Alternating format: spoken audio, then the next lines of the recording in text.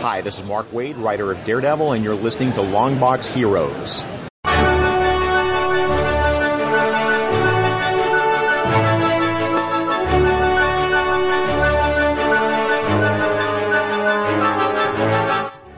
Hello, everyone, and welcome to episode 411 of Longbox Heroes. This is Joe, joined by Todd. Todd, how are we doing today?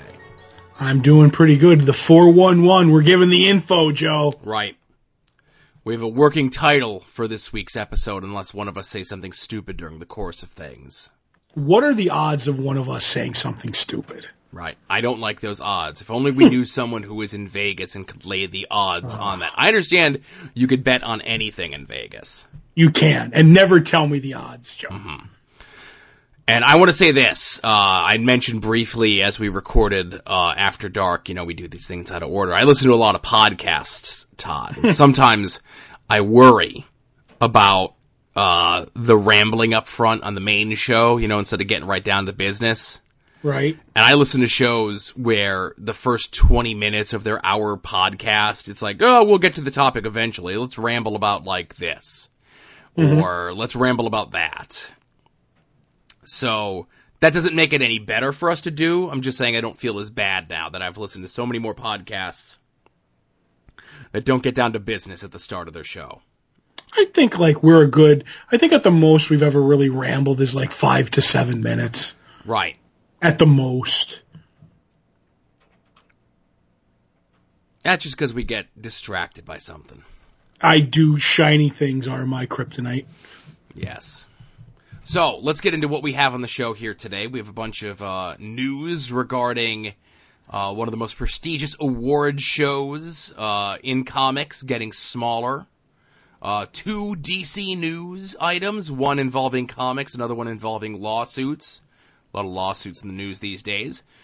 Conventions, a boatload of digital sales and freebies, what we read from this past week, which includes Fantastic Four numero uno, as well as the Sandman universe numero uno, what we're looking forward to this week, Todd's Art Attack, of course, and since we have no TV or movie talk, we do have, we're dipping into the mailbag for a little bit more comic book discussion. Ooh, mailbag's back. Yes. So, let's get into things here. I started up front here talking about awards, specifically the Harvey Awards. Now, I know you and I are not huge award-type people. The only awards that really matter are the Wizard Fan Awards, which I still hold in my basement every year.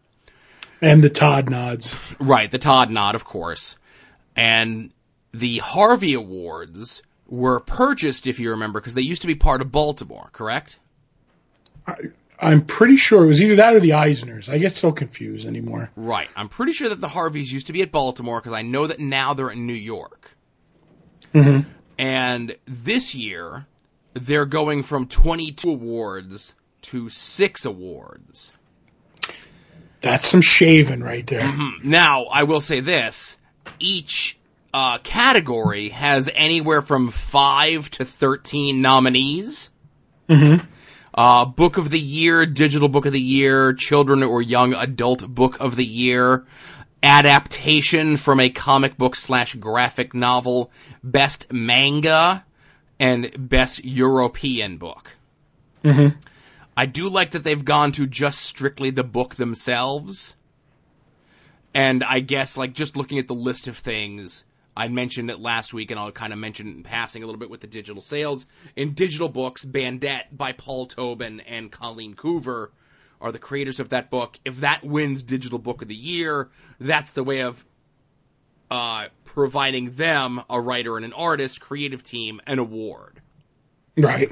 A lot of these things would be, I don't want to say mucked up of adapted material, reprinted material. I'm kind of sad that they're not doing best writer, best artist sort of thing. Mm-hmm. And that they're just sticking to books. But this is, I don't know. I'd like to bring up the awards because I still think the Harveys and the Eisners still kind of sort of mean something. But at the end of the day, if you're going from 22 to 6, does it mean anything anymore? Well, you got to add that popular comic, like they did with the Oscars, or are gonna do. are gonna do. We're gonna give an award for the most popular book, the one that sold the most copies. Here it is, a bag of money. Oh wait, you already got that from selling so many comic books? Or we'll just keep this award of a bag of money. I would totally love an award to be like a metal sack of cash. Mm-hmm. That would be great. But see, it's funny because I'm a bit of like, you know, like joking around, we joke around. I'm a bit of a comic snob. So a lot of these like stuff that are on these awards, the Eisners, the Harveys, blah, blah, blah, I've never really read or seen. So I'm like, I'll always pick the one, like there's always one that I know and I'm like, I root for that one. It makes me want to read some of these, but like as we joke around, that with the Oscars again, it's like awards to me don't really mean anything. To me, when Forrest Gump, as we always say, beats out Pulp Fiction for Best Picture, I'm like, your awards mean nothing to me. So that way with a lot of comic awards too. I'm like, I've read this and I read this and this beat out this. No, so it's all what do you call subjective to me anyway. The one for me that I think is the funniest, because like, children's book, I don't know any of the books that are in there. As mentioned, digital book, Bandette I've read. In Book of the Year, the only thing that I read is Black Hammer, Secret Origins by Jeff Lemire. Mm-hmm. But the best adaptation from a comic or graphic novel, it's Atomic Blonde, Black Panther, Lego Batman movie, which actually came out 2 years ago, Logan, which also came out 2 years ago, My Friend Dahmer, which I don't know, Thor Ragnarok, Wonder Woman, again, these are things from like 2 years ago, Riverdale on the CW, some other show on AMC that I won't mention, and My Friend Dahmer, which I'm unaware of. I think you said that already. Something called The End of the Blanking World. That's on Netflix. Okay. Because you said, My Friend Dahmer twice, which you've never heard of. So I guess that's the Netflix one you meant. Mm-hmm. So it's just so funny. It's like, how come Infinity War is not nominated? That's inspired by the events of Infinite Gauntlet. I don't know. Out of all those, though, Logan is my winner. I loved Logan. I would give it to Logan, but looking at the rest of these awards, I would guess that My Friend Dahmer would win. Not Black. I'm going with Black Panther for the win. Calling my shot now. There you go. Now, with this being mentioned, of course, as we're poo-pooing this award thing, and well, not poo-pooing it, but not taking it as seriously, if there is any major convention out there that would like to have the Longbox Heroes Awards, we are not above coming out to your convention, specifically in a tropical climate, Hawaii or overseas. A plane ride is mandatory. And London would be great. We will have our yearly award shows at your convention. We would do that. Right. For a nominal fee, times 2, because there's 2 of us. That's right. So we want not 1, but 2. So moving along with some of the DC news that we have here. Now, this is a weird one that I saw come up because, lawsuits are a thing that happen. I only know about lawsuits that happen in the world of professional wrestling. So when lawsuits happen in the world of comic books, it always makes me perk up, if you will. I didn't know wrestling had lawsuits. Oh, yes. But anyway, what lawsuits are happening in the world of comic books? So DC recently applied for the trademark on not only the word Super Pets, but also Super-Pets. Now, they had put out a line of books by Art Baltazar, some of them by Franco. They even put out like a big giant encyclopedia of every DC character having their own individual pet or multiple pets, depending on who they are. And people were questioning as to why they were doing this, since they had already been putting these out. Well, apparently, it's in combat of an upcoming, or possibly already happening, Netflix original series called Super Monsters. Which I think should be a different thing, but... Right, so I don't know how the two come about, but I would assume that the super monsters on this seemingly poorly digitally animated thing that Netflix is cranking out, they probably are going to have super pets that the super monsters have. Right. And I mean, I'm surprised that they're actually just getting around to this for super pets, because like years ago, like in the 80s, they had the Legion of Super Pets. So you would figure, you know, like when these guys, they get their trademarks, it's like, all right, Legion of Super Pets. Let's trademark Legion of Super Pets. Let's trademark Legion. Let's trademark Super Pets. Let's trademark Let's trademark the, you know, it just seems like this would have been something that they had done years ago, like would be Streaky and Comet and all the other super pets. I don't know. This is actually surprising to me. I think what it is you have to do one set of copyrights and trademarks for print. You have to do another thing for like toys. You have to do another thing for animation. You have to do another thing for, you know, motion pictures. So it's a lot of different things that they have to do. Like one trademark or one copyright doesn't cover everything. That's why you keep lawyers on retainer, and that's all they do is just trademark stuff all day. That little TM in the corner, bang, bang, bang, bang, bang, bang, bang.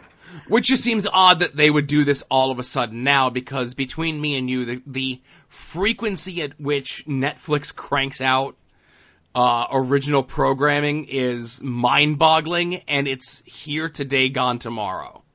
What? Stuff stays forever on Netflix. We, the other day, watched the 10-year-old Disney animated classic Bolt. Was that Miley Cyrus? That's Miley Cyrus and John Travolta in the leads, yes. Oh, John Travolta hasn't topped anything since Look Who's Talking 1, 2, and 3. The aforementioned Pulp Fiction. No, that's no. On my awards, Joe, Look Who's Talking beat out Pulp Fiction. Okay. So as soon as the movie's over, it's like, oh, here's this, you liked Bolt, here's this unrelated but animated Netflix original thing called Duck Duck Goose to watch. Isn't that a search engine? That's DuckDuckGo, the premier sponsor and podcast, or search engine of this show. Right, I got confused. And the entire soon-to-be-named network. But it just, call me crazy, and I may not have my finger on the pulse of what the newest and latest and hottest trends are going to be. Mm-hmm. I don't see this Super Monsters Netflix original series becoming the next Pokemon. I agree. I just find it anytime somebody uses the word super in their title, DC's going to come like, you know, looking, knocking, like, what are you doing? All right, stop it. You know, you see Marvel put some legal action out against some sort of Bitcoin that's called something like Wakanda-ish. Yeah, I saw something like that. I wonder what the Wakanda money is actually called. Like I said, I always knew that the Latvarian money was the Latvarian franc, so I don't know what the Wakanda money is. I have the Marvel Atlas, and it has all that information, so I'll have to look that up sometime. Well, here, let me ask DuckDuckGo right now, because one of the things that people love and miss on the show is me typing loudly. I never stop missing that. Official currency of Wakanda. Now, as I was typing that in, it actually prompted me that it was, what is the official currency of Puerto Rico? Currency is the Wakandan dollar. Oh, just the dollar? That's not very, Yeah, but it's the Wakandan dollar. I do like the Latvarian franc, though. That's going to be my band name. I knew a guy, his name was Latvarian Frank. He used to sell things in Latveria. Right. You want to buy it? Oh. So other DC actual publishing news. We are maybe going to be getting more from Greg Rucka. Apparently one of the books in the pipeline is a Wonder Woman book, character that he has tackled before. And apparently there is a Wonder Woman series that he had, I guess, which was going to be part of when he was doing Adventure back in the mid-2000s, that it's kind of been put on the shelf and is coming back for the Black Label stuff at DC. Now, I like Greg Rucka. I think he gets a lot of these DC characters. You know, we mentioned a couple of weeks ago, I think, talking about the Greg Rucka, Ed Brubaker Gotham Central book. Mm-hmm. And I think when it's one character, he had a really good run on Wonder Woman, as mentioned, but when it's a street level character and it's very little with the powers stuff, super or otherwise, I think Greg Rucka shines the most. I'm just waiting for another original series to actually come out from Black Label as opposed to them repurposing stuff that has already been published. Hey, that's how you start out. So you could just get right to the, you know what I mean? Mm-hmm.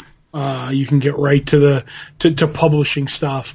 I think once they announced it, and like we said, that the White Knight became part of Black Label afterwards. They're like, oh, we have a hit, so let's put it out. Let's put a couple of hits. And I don't know if it like props up the label. Do you know what I mean? I don't understand why you just don't throw on Dark Knight Returns and Watchmen and just make all those Black Label books too. But I know what you're saying. Right, retroactively, the Black Label thing is a success. Look at all the stuff that it produced. Yep. Oh, look at most of Vertigo, Black Label. Mm-hmm. The actual publishing arm of DC is becoming some sort of alternate reality story where all the stuff that is now, like all the stuff that came before is now canon. We just didn't realize it. Mm-hmm. You know, Psycho Pirate like snapped his fingers or got his neck snapped by someone, and now we all remember that the Black Label has been, you know, it's like, what? This is the 20th anniversary of Black Label. I thought it was a Vertigo. No, they were both launched at the same time. Did you forget? Apparently. Hey, don't you know it's fan favorite Superboy punching the reality wall? We don't talk about Countdown anymore, do we? Countdown, 52 done right. I actually once went on record in the middle of Countdown in an interview with someone saying that I enjoyed Countdown. Oh, Countdown was interesting until the end, and then there's that whole time until it got to like the last the last third. Right, and then at one point there's a joke that I still do with the Fantasy Gentleman where there's a whole episode told through Buddy Blank's notes. And it's so boring. So boring. And at the end, I read that book and I was like, this book was so boring. Thank you for your notes, Buddy Blank. Thank you. It's just, oh, so bad. So, that's the news. Let's head over to some conventions. There's a bunch of conventions happening this weekend, all across the United States. We have Stockton Con in Stockton, California, with comic book folks there, such as Howard Chaykin, Kyle Starks. Actually, someone we actually need to contact. Apparently, there's interest of him being on the show in the future. Oh, cool. That just reminded me. I'll have to reach out to him to see how our schedules line up. Interesting. Paolo Rivera, Scott Koblish, Ramon Villalobos, and then on the entertainment side, you have Christian, formerly of Edge and Todd's favorite Kabuki-style professional wrestler. Ooh, I know him. Right. Sting. He's the bassist from The Police. No. That's, I was gonna say Gordon Shumway. I need to make a note for myself of what Sting's shoot last name is. It is Gordon Shumway. I think so. You know who Gordon Shumway is? I do know who Gordon Shumway is. I'm glad, because if you didn't, we wouldn't be friends. Right, this podcast would be over. Did you know they're trying to reboot that? Why not? I think you have to continue. You can't reboot Alf.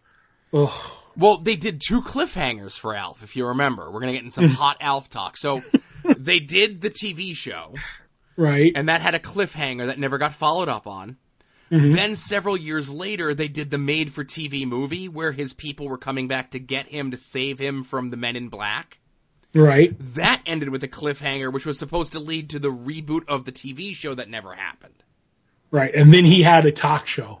Well, and now, right, the Alf talk show, now, when the new Alf TV show comes out, it needs to be he's the editor of the Black Label thing at DC to tie it all together. Oh. Ha! That's my Alf laugh. I was listening to this on another podcast the other day that in the pilot episode of Alf, they had Alf drinking a beer. Boy. And they're like, the show notes were like, we can't have Alf drinking a beer. And anytime any sort of alien or Muppet or Muppet live action character, whether it be in movie or TV, obviously being marketed for children, would come out and the character would be doing something like that, they would always come back and say, well, E.T. drank a beer. Oh. And they would come back and say, you're not E.T. Take it out. I hope they don't drink beer in the Happy Time Murders. I don't know what that is. That is the adult comedy Muppet movie. Imagine Who Framed Roger Rabbit, but with puppets instead of cartoons, and it's they're solving a murder, and it's rated R, and it's Jim Henson's son doing all the stuff, and the tagline that they got sued for was "No Sesame, all street." is their tagline for this movie. To bring it around to lawsuits, Joe. Because I remember when you say that, doing Muppets in more of an adult fashion, I'm taken back to Meet the Feebles by Peter Jackson. Yep. Right. Yep. I'll have to send you the red tube link of it. It's pretty good, but anyway. There you go. So again, Alf not at this convention or any of the other conventions. At the Michigan Comic-Con, somewhere in Michigan, Jerry Conway is going to be there. Weiss Portacio making a comeback. This is like the third time he's been mentioned at a convention this year. New Wetworks issue? Oh, I can only hope. Billy West is going to be there. Michael Biehn of Terminator, Aliens, and other James Cameron film fame. Kevin Mr. Bean? No, not that guy. Kevin Conroy. Nichelle Nichols is going to be there. Leah Thompson of Howard the Duck fame and nothing else as I can remember. And Carrie Elwes is going to be there. Now, did you say Michelle Nichols? Yes. Is that Uhura? Yes. I just read an article that they announced that she has like the early stages of dementia. So I'm wondering if she's actually going to be there. I did not see that news story. She is still being listed on the convention. Let's see what DuckDuckGo has to say. And then let me check. Right. Okay, so that was 3 days ago. Their website still says as of today she's going to be there. Let's check their Twitter. Still says Leah Thompson. I'm just going through here. A lot of animation type folks are going to be there. Okay. Nothing on their Twitter about her cancellation due to being diagnosed with dementia. I can see how that can prevent you from doing pretty much anything. Okay. Oh, I'm just reading the article now about it. It says, however, the actress' long-term memory does not seem to be affected at this time.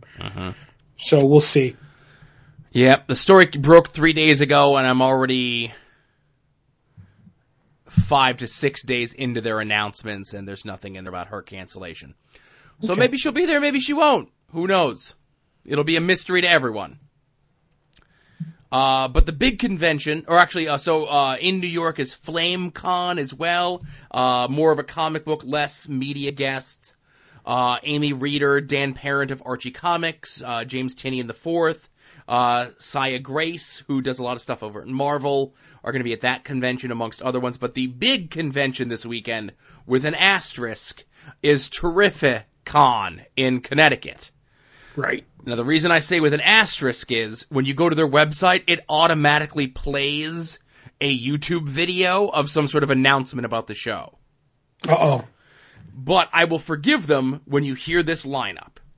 Roy Thomas, Jim Starlin, Pete Tomasi, Nick Spencer, Ryan Stegman, Alan Davis, Kevin Nolan, Jason Fabok, Keith is going to be there. Salty Keith? Art Baltazar and Franco, along with John Suntress. And I just want to bring it around. John Suntress does 2 different podcasts, one with Art and Franco. He does another one, Word Balloon, Comic Book Conversations. He's had a lot of really good guests on lately. He just had Joelle Jones on the other day. And that's in the hopper to listen to next. But he was talking that he had recently done an interview with Ryan Stegman. And in the interview, Ryan Stegman mentioned that his wife does all of his bookings for him. Oh, okay. And it's like he'll get offers to do different conventions, and the only ones that she accepts is the ones that take place at or in casinos. Oh my goodness, I like her style. Right. So he's like, he goes, I need to get caught up on this Venom book, and she goes, no, we're doing this convention. Viva Las Vegas. Or Connecticut, Mohegan Sun. Well, there's casinos there too. So links to all of those conventions will be in the show notes, as we'll link to the soon-to-be-named network at soon-to-be-named-network.com, soon-to-be-named-network.tumblr.com, where anytime any of the shows in our little umbrella of shows, like-minded individual, friends, acquaintances, and otherwise, put on an episode of a show or appear on another show, and remind me, and I'm not sleeping for 20 hours straight, it will go up on the site in a somewhat timely fashion, whether it be this show, whether it be Longbox Heroes After Dark, Podvocacy, Puzzle Warriors 3, Profane Argument, Everlasting Minute, Prodigal Sons Podcast, or as mentioned, anytime Jason shows up on one of the many Transformers podcasts that he sticks his toe into on a seemingly daily basis. That's a Tobots. He's doing a lot of podcasting. Yes, he is. You see IDW is doing a GoBots book? Oh, GoBots, the real transforming robots. Wasn't there, at the time, a third, even less quality transforming robot? I don't know. I can imagine there probably was another knockoff. I'm sure someone will tell us. This is one I'm not going to look up. Because I want interaction with people to tell me this one. So the links to all those will be in the show notes, as well as a link to friend of the show, longtime listener to the show, Jason Sandberg's original comic that he has that you can get digitally over at Comixology entitled Jupiter. It is a hefty read. It's a lot of strips. It's a lot of short stories. I did read, oh boy, I'm trying to think. I would say at least the first big story, entitled Junk. Kind of a fun take on trends and things of that nature. And then there's a recurring character that shows up called Crawdad. And every close-up drawing of Crawdad's face will haunt your nightmares. It very much took me back to Basket Case and looking at young Belial, the lopped off part of the main character that lived in a basket in his seedy New York apartment. Who made Basket Case? That was, was it Frank Henlenhotter? Oh, I thought that was another Jackson movie, Peter Jackson. No. Yes, Frank Henlenhotter. I retain my credential as a horror nerd who is lapsed, sadly. It's not the song by Green Day, neither. But go check out Jason's book. It's a lot of fun, especially if you're tired of the typical superhero nonsense that we kind of go on about on this show. It's a very good book for what I've read so far. But some of the other stuff that's available here, whether it be on sale or for free, again, also in the show notes. Some stuff held over from the last couple of weeks, the aforementioned Monkey Brain sale where you can get Bandette, which is up for a Harvey Award. Titan having a sale on Hard Case Crime, whatever that means. Udon is having a sale on Street Fighter stuff. Dynamite is having a sale on their lady comics, heroines. I'm making some fun there, but hey, that's all that Red Sonja stuff by Gail Simone, and that's some good stuff. Oni Press is having a sale on a variety of graphic novels. Dark Horse is having a sale on their Terminator stuff. They have a new Terminator book that's coming out this week, and I think that's one of the few last properties that they still have their grips on. Until Disney and or someone else buys Predator, Buffy, and Terminator, I guess. Doesn't Disney have Predator now? I don't know. They just did a Predator sale a week or so ago. I know they got Conan. I don't know about Predator yet. Gotcha. They got Aliens. That's right. Right. I don't think it was Predator. DC is having a sale on Green Arrow related stuff, and I don't know what's going on there. I'm kind of out of the Green Arrow loop, but there is a ton of great comic books in there. I think the Kevin Smith run is in there. You got that Jeff Lemire run that was from the tail end of the New 52, and then you got your classics, your Mike Grell, your Longbow Hunters sort of stuff.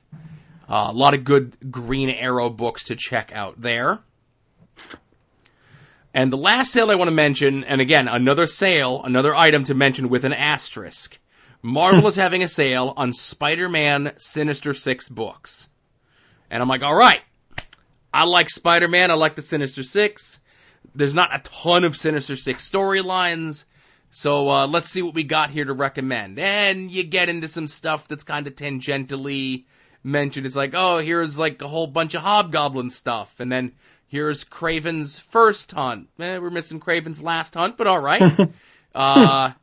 Hobgoblin, okay, sure, he wasn't a founding member of the Sinister Six. Venom never was a member of the Sinister Six. Okay, all right, well, we're getting some stuff.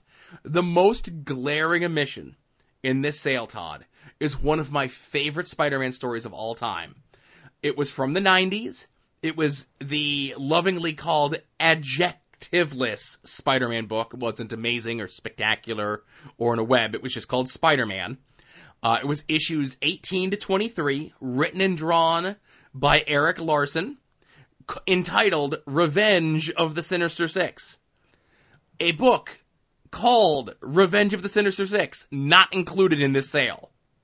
Well, sometimes stuff falls through the cracks.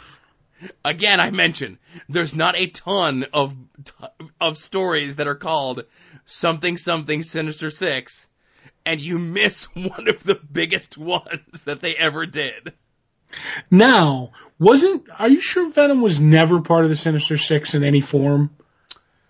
I'm gonna stake my fandom as a Spider-Man guy and say no, he never was.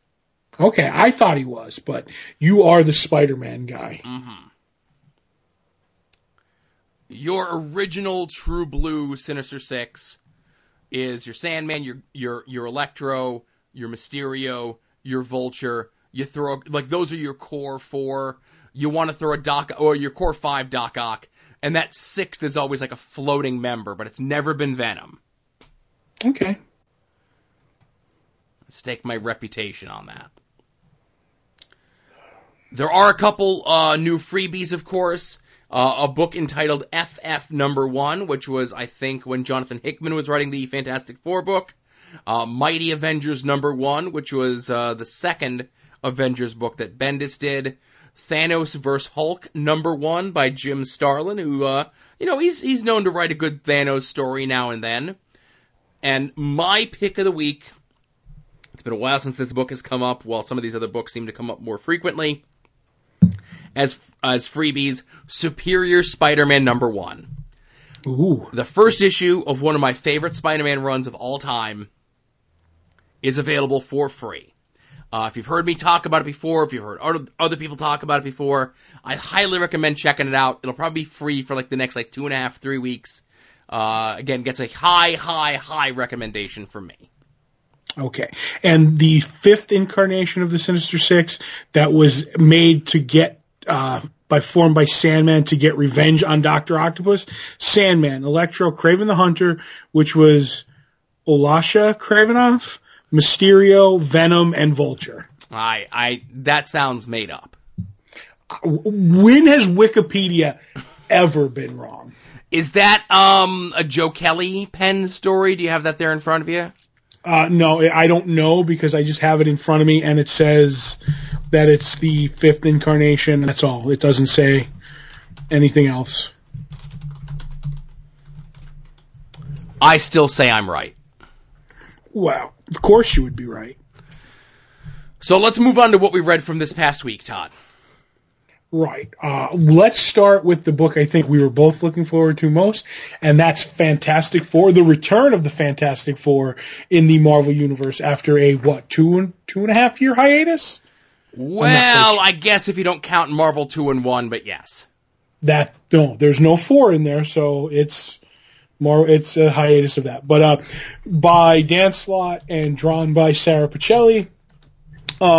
This is, I guess, after the events of Marvel 2-in-1 currently, where Ben and Johnny don't have their powers and are in a different universe. But that's, if you ignore that, we're ready to go. And at the beginning of the book, someone sends up the Fantastic Four flame that they use to bring the group together. So Ben and Johnny investigate, and it turns out that it was some of the Yancey Street gang, and we get to see people describing what the Fantastic Four meant to them, and whether they think if they're gone or not. And this leads to turbulence between Johnny and Ben on whether they think they'll ever come back, and Ben completely doesn't believe, but Johnny kind of does. And in that story, we're also treated to Johnny reminiscing about a long lost Fantastic Four mission where singing is an important part, and we get to find out maybe who the best singer in the FF is, which introduces a new character, which I do believe is going to, come back. That's a big thing, that I think that this isn't just a throwaway character. It's somebody Dan Slott's creating to pick up the pace. And we get whether or not the FF, is going to get back together, and we get a glimpse of Reed and Sue and wherever they are. And not to spoil anything, but the group doesn't get back together just quite yet, but all the makings of the search that for Sue and Reed is on now. I really enjoyed this story. I thought it had heart. I was really worried with Dan Slott. Dan Slott likes to get goofy and cute, a la, especially like in the Tony Stark book right now, Iron Man. But I think he strayed away from that, and he was more touching and family oriented as what the FF should be. And for the first part of this book, I really enjoyed the FF story. And there's also a Doctor Doom backup story, but I want to get what you thought of the front part of the book. I like the front part of the book. And I know we kind of joked here. It's like, well, this is the return of the Fantastic Four. If you ignore this. And if you ignore this other story. Where that's kind of like what's been building up in those other books. They're like, what are we going to do with Johnny and the Thing while Reed and Sue are still off planet, right? Mm-hmm. I feel as though this book, while I enjoyed it, and I'm sure if you were not reading Marvel 2-in-1, and this is your first reintroduction to these characters after they've been away for the better part of the last 2 or 3 years, that I think this would have that much more of an emotional punch, where I do think that this did have an emotional punch. But to me, Ben and Johnny have been around for like the last year looking for Reed and Sue, and this was not new ground to be tread for me, which helps a new reader coming in who didn't buy Marvel 2-in-1 because it wasn't called the Fantastic Four, but someone who was reading Marvel 2-in-1, knowing that the Fantastic Four are coming back. This just takes like a little bit of the wind out of the sails, but it was still a really good issue. It was a beautiful issue, first and foremost. And I know you had mentioned Dan Slott gets a little cute, like he is over in Tony Stark Iron Man. Mm-hmm. I thought his first issue of Tony Stark Iron Man was a great jumping on point. Here's the new status quo. We're giving you a kind of frame of reference character who is you, the reader, who needs to have everything explained to them of what's going on so that they can explain it to you, the reader. Great number 1 issue. Mm-hmm. This was a great number 1 issue, of course, if you haven't been reading Marvel 2-in-1. Only problem is, it was a little light on actual plot for a book that was $5. I'll give you that. The one thing that I really did like, though, is when we did finally get to see Reed and Sue, that, to me, that is my favorite moment of the book, is there's a Reed and Sue moment where it shows you just, like, Sue's worried and Reed's like, hey, don't you believe in me? And it's like, all joking aside to take it to preachers, like till the end of the world. You know what I mean? Like, and that's just Reed and Sue. And I really like that. But I get you. There's not a lot of plot there. And I always said this, these issue ones, even with the Tony Stark one and the Captain America one for $5.99, $4.99, whatever they were, they're always too long for my taste. I wish they would just do a normal story, or at least like this one have the FF story and more for a Doctor Doom story and cut them both down. But otherwise, and the only problem I had with the art was every once in a while I thought Sarah Pacelli made the Thing's head a little too tiny. Aww. But that's just in my opinion. So, I like the main story. Like I said, might have been a little bit light. Now we get into the Doctor Doom stuff.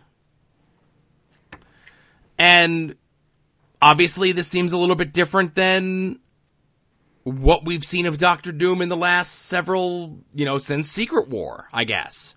Mm-hmm.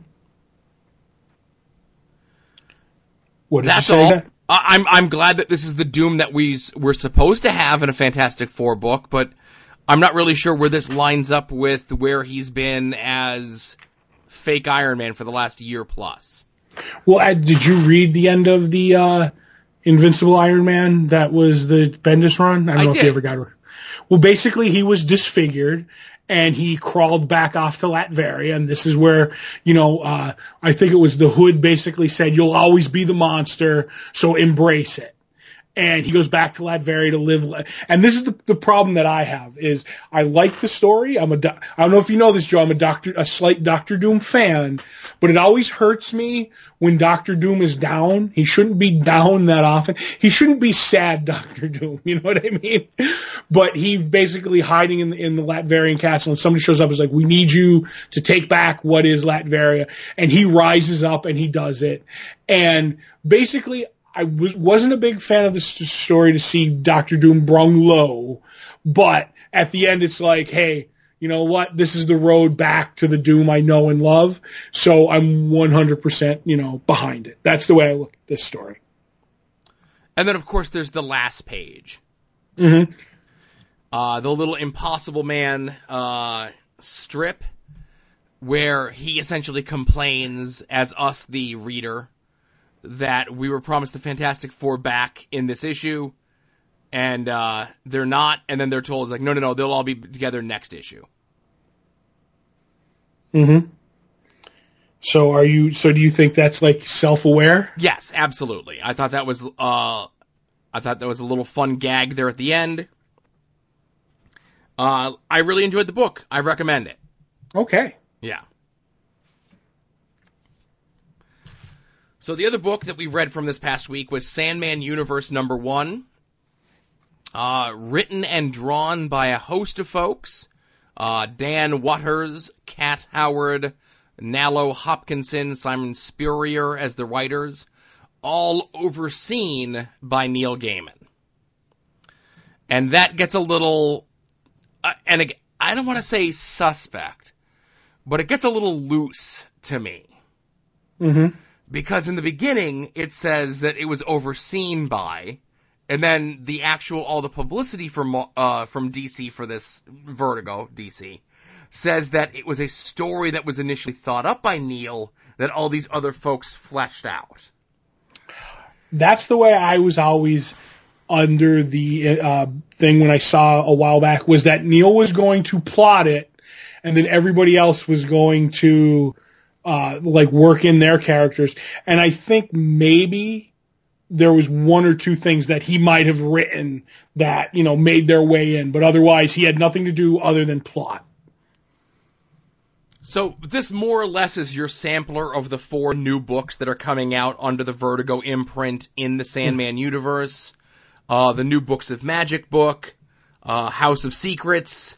Whispers, The Dreaming, and what's the 4th one?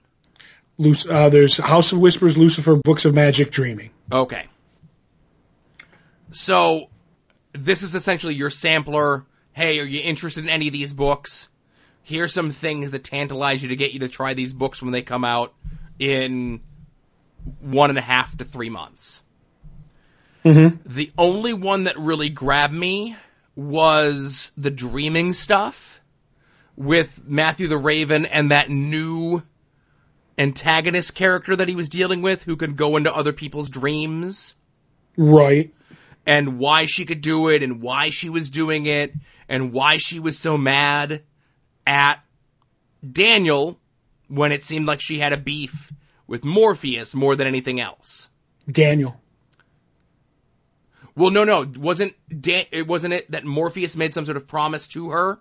Yeah, and Daniel isn't keeping it. And Daniel isn't keeping it because he's not the one who made the promise. Right. Right. That's intriguing to me. The rest of the stuff, not as much. I get what you're saying.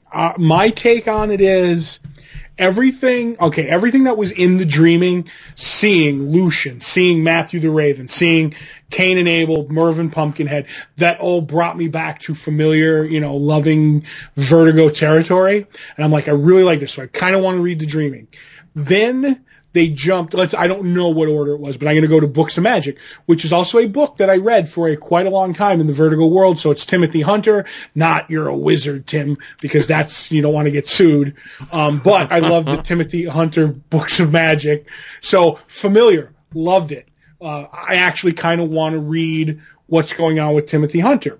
Lucifer, I read the first series of Lucifer, read most of the second series of Lucifer, really enjoyed it. But now we're out of familiar territory because this book doesn't feel like the Lucifer book that I knew and loved from Sandman and the Dreaming. So I'm kind of like, I don't want to. And then the House of Whispers book, I just, all new characters, I don't care. There's nothing there that grabs me. So basically the way I'm looking at it is I will read the Dreaming book because I do like that woman who has the beef with Daniel / Morpheus. I think if Neil had any hand in anything, it was the formation of her character. Because that's the most there's a backstory we don't know, and it seems very articulate what he are very big what's back there, like a backstory. I don't know how to put it exactly, but I feel like that's a character he created, and he's engineered a whole bunch of stuff around. So I want to read that and Books of Magic. Everything else I'm done with, but I enjoyed the book, and then there's a revelation at the end that takes me back to Sandman, that Daniel has done. And I'm like, ooh, that's big. And I want to know more about that. So in the end, they got me to be very, into reading one or two of the books.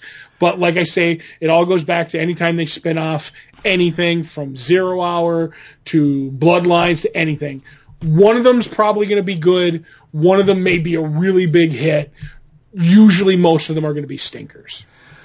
I don't think these are going to be stinkers. I would hope that since Neil is still involved in some capacity, that these things are going to have some sort of legs. Obviously, They're not going to publish all 4 of these books to being 75 to 100 issue money losers. But as we've talked about books like this in the past, I'm sure there's a rough thread for all of these books. And by the time the orders for issue 1 comes in, they know, are we going with the 6-issue pitch, the 12-issue pitch, or the 25-issue pitch? And that makes it interesting, because remember back in the day when Vertigo would let anything get its legs? Yeah. I don't think the industry is quite the same anymore, Joe. And that's going to be the interesting thing, to see if they're going to do that as the Vertigo of old. Of being that Neil is so hands-on with this, or at least they're telling us that he is, that I have a definitive story that I want to tell, Books of Magic. If you need me to tell it in 25 issues, I could do it. You need me to tell it in 50 issues, I can do it. I can't do it in less than 20. Mm-hmm. And they come back and those first 2 or 3 issue sales are abysmal, and they let them do that. It'll be interesting to see how many of these things get canceled before their time. That being said, I'm more intrigued to read at least one of these books. I never read Books of Magic. I never read Lucifer stuff. The House of Whispers, House of Secrets, whatever, doesn't have the same resonance for me when it's outside of the actual Sandman book itself.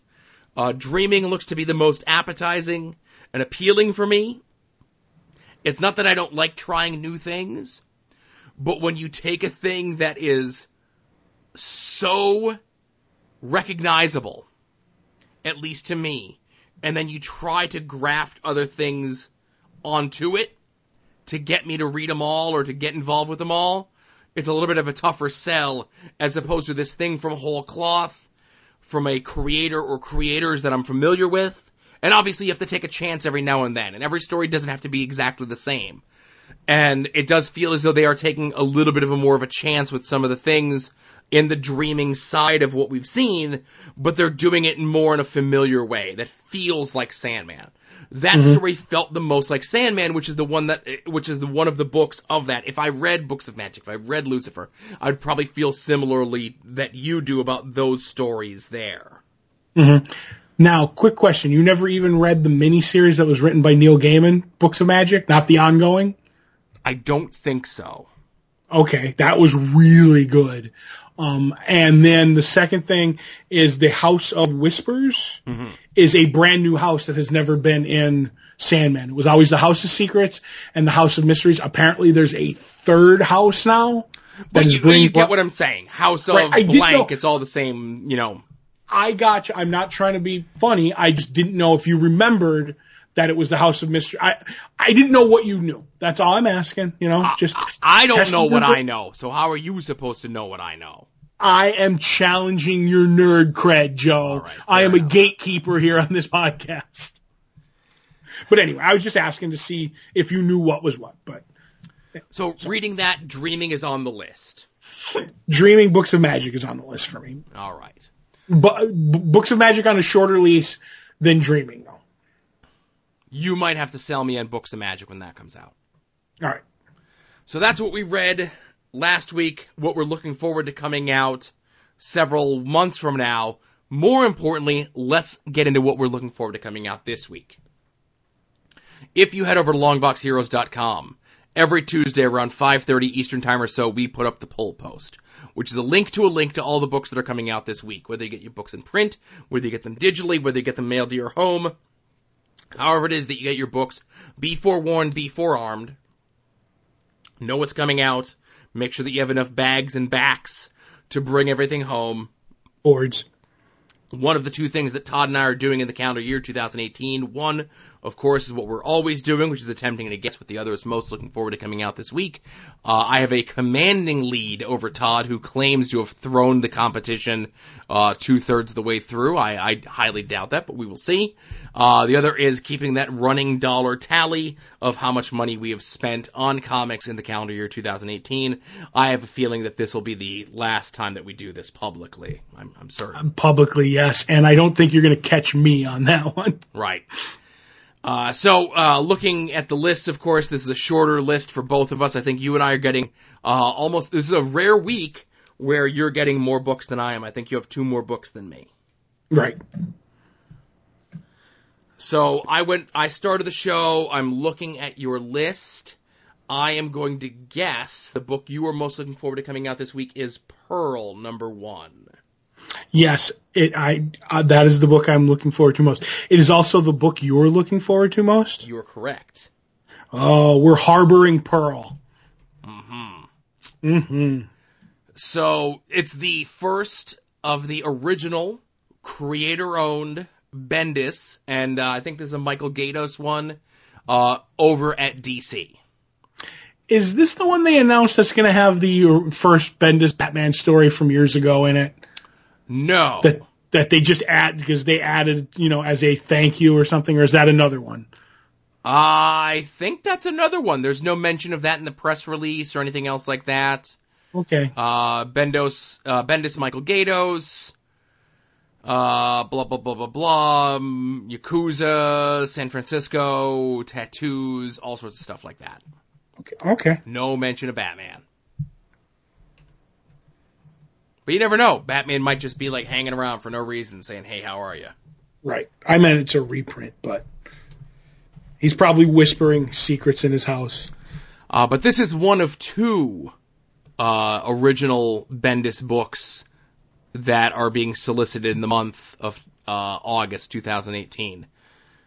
Based on Bendis's previous history, and this being a 6-issue miniseries, and Scarlet, the other, not being a 6-issue miniseries. They're both on the double list. Gotcha.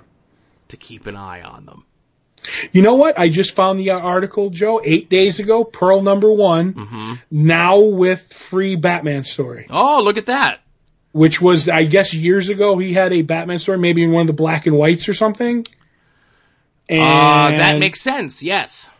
And it says that he is going to unannounced until now. Pearl #1 will also include Bendis and Gato's very first DC work, a black and white Batman short story called Citizen Wayne that was first published in 2000. So that's going to be added in this thing. I knew I read that somewhere. Yeah, I did not see that anywhere. Well, there you go. I'm glad I could surprise you. I'm disgusted by myself. You know what? Don't worry. Even more so than usual.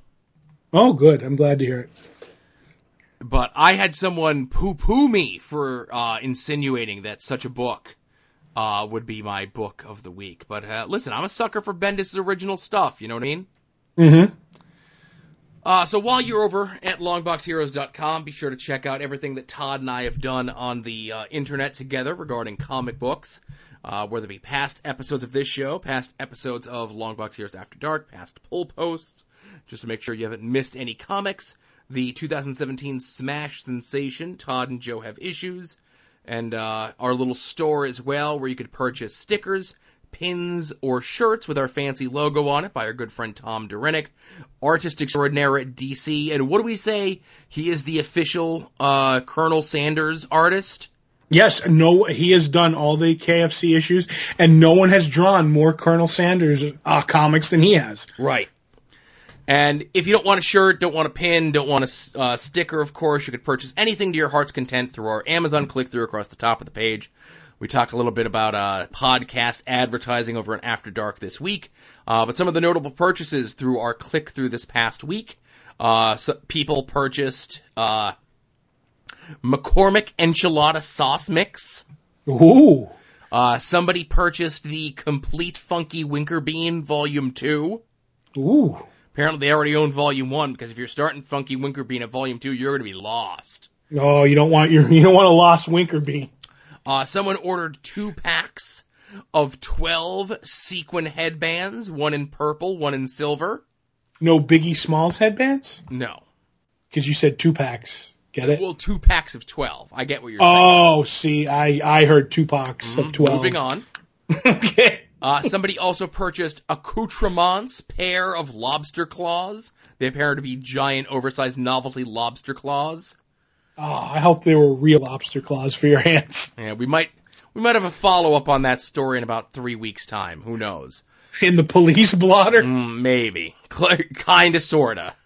Right. Might be a topic of conversation at Swole Inn in the Sheetz parking lot. Oh, my goodness. Follow me on Twitter or listen After Dark for more on that. And somebody also purchased a Sun Joe cordless lawnmower with brushless motor and the protection plan. You got to get the protection plan, especially when you buy it through our click-through. That's right. And you, the listener who purchased that, report back to me, because I'm in the market for a new lawnmower, because I've had mine for about 13 years, and it's seen better days. And if it stops raining in northeastern Pennsylvania, I might actually be able to mow my lawn one day. I want to find out what a brushless lawnmower is. A brushless motor. Motor, oh. Yes. It says 16-inch cordless lawnmower with brushless motor. Oh. And then fancy. There's a couple other purchases, but we're going to mention those in the mailbag. But first, Todd, anything in the Todd's Art Attack this week? Yes, Todd's Art Attack exploded all over the Twitter today. Kablamo! From mega contributor Euronymous a couple of days ago, he gave us a Superman page, Adventures of Superman page by Lapham. He has a lot of Lapham art. What kind of guy gets this art from the same guy over and over and over again? I couldn't do that, or I do that all the time. Well, you try to do that. I try. That is true. Maybe some information on that in the upcoming weeks ahead. But I cannot wait. But basically, it's The Adventures of Superman, which was a digital first comic, and then they did a print version. And I remember actually buying this comic because I really enjoyed it, because at the time, Superman was really crappy at the time, the regular book. And I really enjoyed most of this. It was different creators doing stuff. And I actually even remember this story that he explains about the cult of Superman. They were all going to commit suicide at the same time. And Superman was like, I don't know how I'm supposed to save 800 people. It was a really good story. And apparently there's a nice, certain kind of movie stash that Superman's wearing in disguise here. So, very cool. Also, T-Bolt712 retweeted Chris Bacallo putting out a commission that was his. Bacallo wrote Dog Days of Summer, which is the White Queen having Wolverine, Cyclops, Sabretooth, and Iceman, it looks like, on a leash like they're dogs. So that's very nice. Always a big Bacallo fan. Also, we had from Roomba, the Roomba. Oh, long-time listener of the show. He interacts with us whenever an After Dark comes out. Right. He got at the Boston Con, I guess, this weekend, a Tim Sale Solomon Grundy, which is very nice. Very, minimalist, but very, very cool. He also got a Bill Willingham Buffkin, which I'm not 100% sure. I'm guessing maybe that's from Fables? It is. Okay, I did not read Fables. That's something I need to get under my belt. And also he got a Flintheart Glomgold by Don Rosa. By the way, never mention DuckTales to Don Rosa. Oh, yeah? It's always, always, always Scrooge McDuck. He will lose his mind on you. And I just want to throw on there, this was not this past weekend. This is stuff, I guess, that Roomba had laying around. He mentions that this is stuff that it was from the weekend of Boston Comic Con, but the Boston bombing from a few years back was the same weekend. They canceled the convention, but a bunch of the artists were already in town, so a bunch of the local shops did a whole bunch of different signings and things like that while the artists were already in town. See, what screwed me up was the Boston Comic Con was actually this weekend, I think. Mm-hmm. So that, threw me for a loop. So Gotcha. Maybe I should read more, Joe. You read enough, Todd. I do read enough.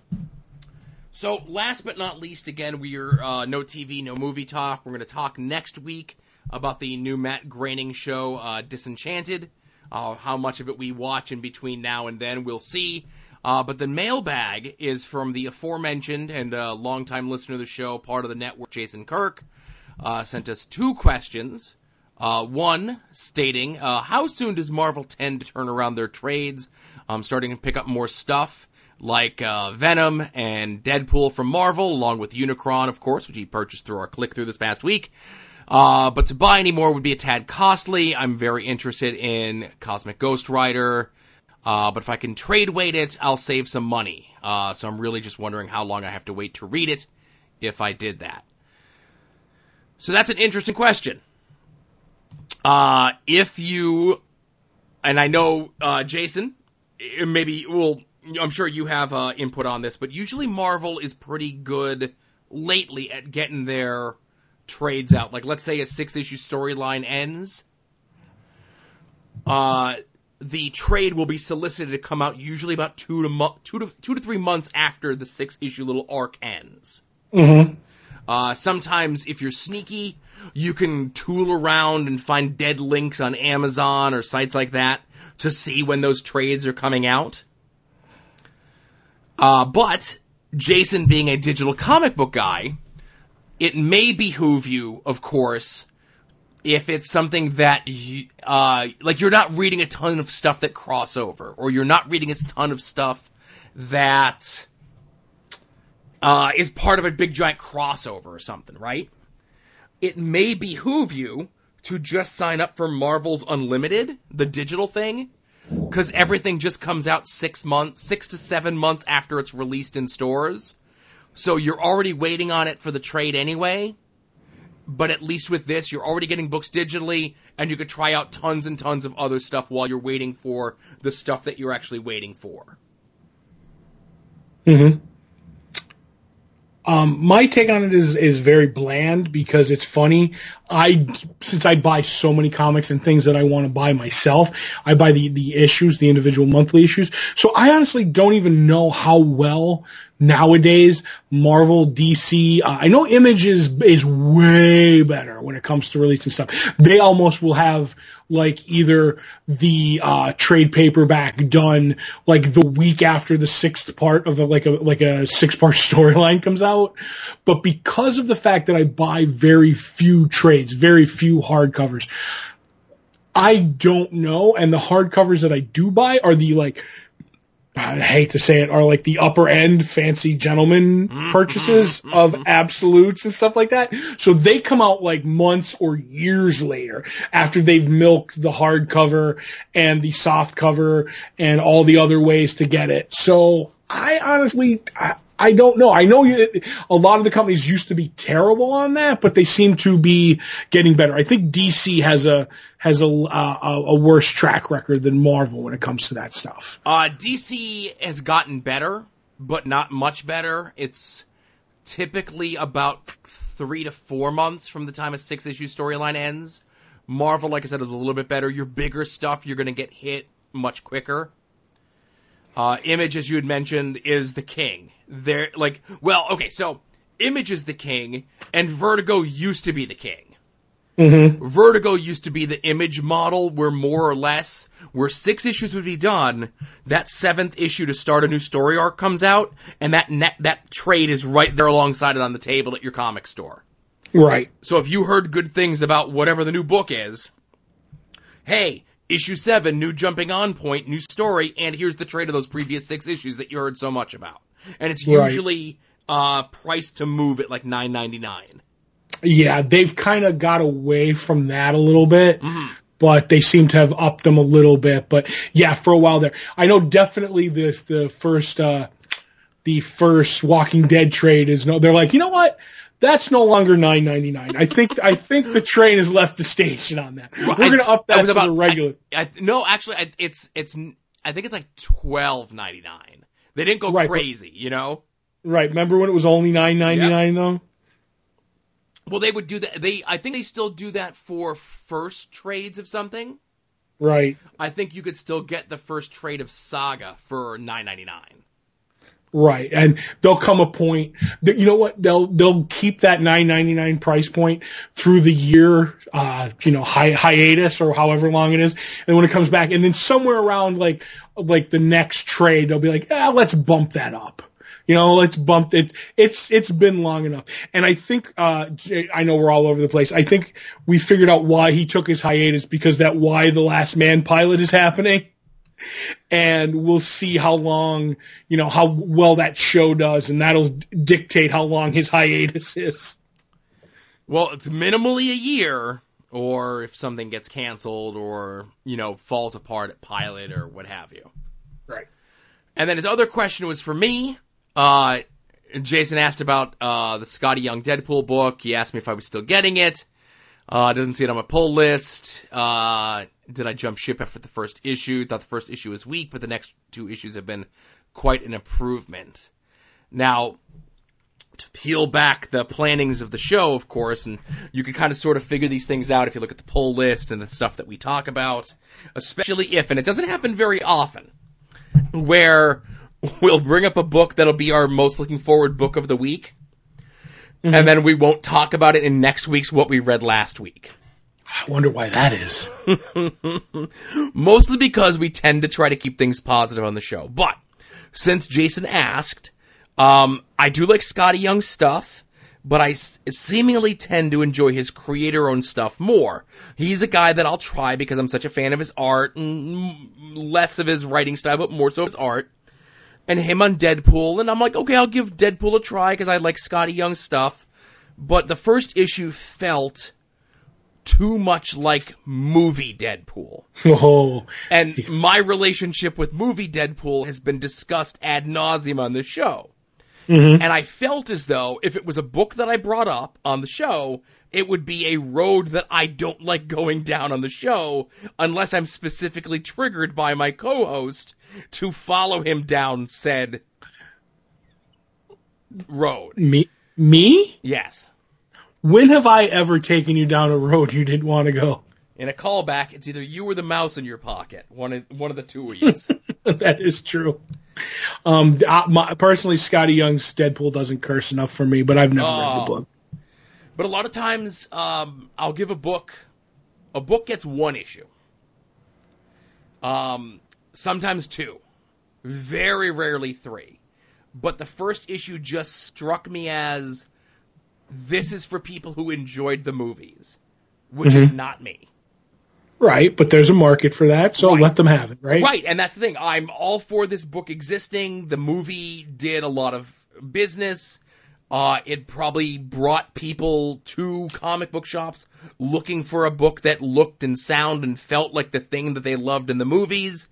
And if you go and grab the Mark Waid miniseries from the early 90s, you grab any of the Joe Kelly stuff, you grab the Daniel Way stuff, you grab whomever stuff, it's close, but it's not what those folks are looking for, and you gotta cater to your audience. You gotta cater to the mass audience, and as much as I would like it, you can't cater just to me. Occasionally, but not all the time. Occasionally I line up with what the popularity likes, which works out best for all of us. Maybe I'll come back around on Deadpool, who knows? But I doubt it. I doubt it too. But just going back to your previous thing regarding trades, you're getting digital stuff, go get the Marvel Unlimited thing, and, well, I won't say thank me, because you'll just become enveloped in all this back catalog of material that you never knew you would be able to have such easy and quick access to. How's the search function? I don't know how the search function is, but I understand that, from other people that I know that have it, the gaps that they had before have been filled in, and it does a much better job when you're reading something that crosses over, like, we talk about Deadpool. And there was, it was when, Jimmy Palmiotti was doing Deadpool, and it crossed over with, like, Punisher, and it was just like a random one issue of Punisher, and then like 6 months later, it was a random one issue of Black Panther that it crossed over with, or the order might have been like reversed. It was like Black Panther first, then Punisher, or whatever. In the past, you wouldn't even know those two things happened. But the way the book works now, it automatically takes you to what would chronologically be next in the story. Cool. And entire runs are, and like, as far as I know, I'm sure there's some holes. I don't have enough time to search the entire catalog. I'm not that much of a madman. But you're close. I'm close, not that much though.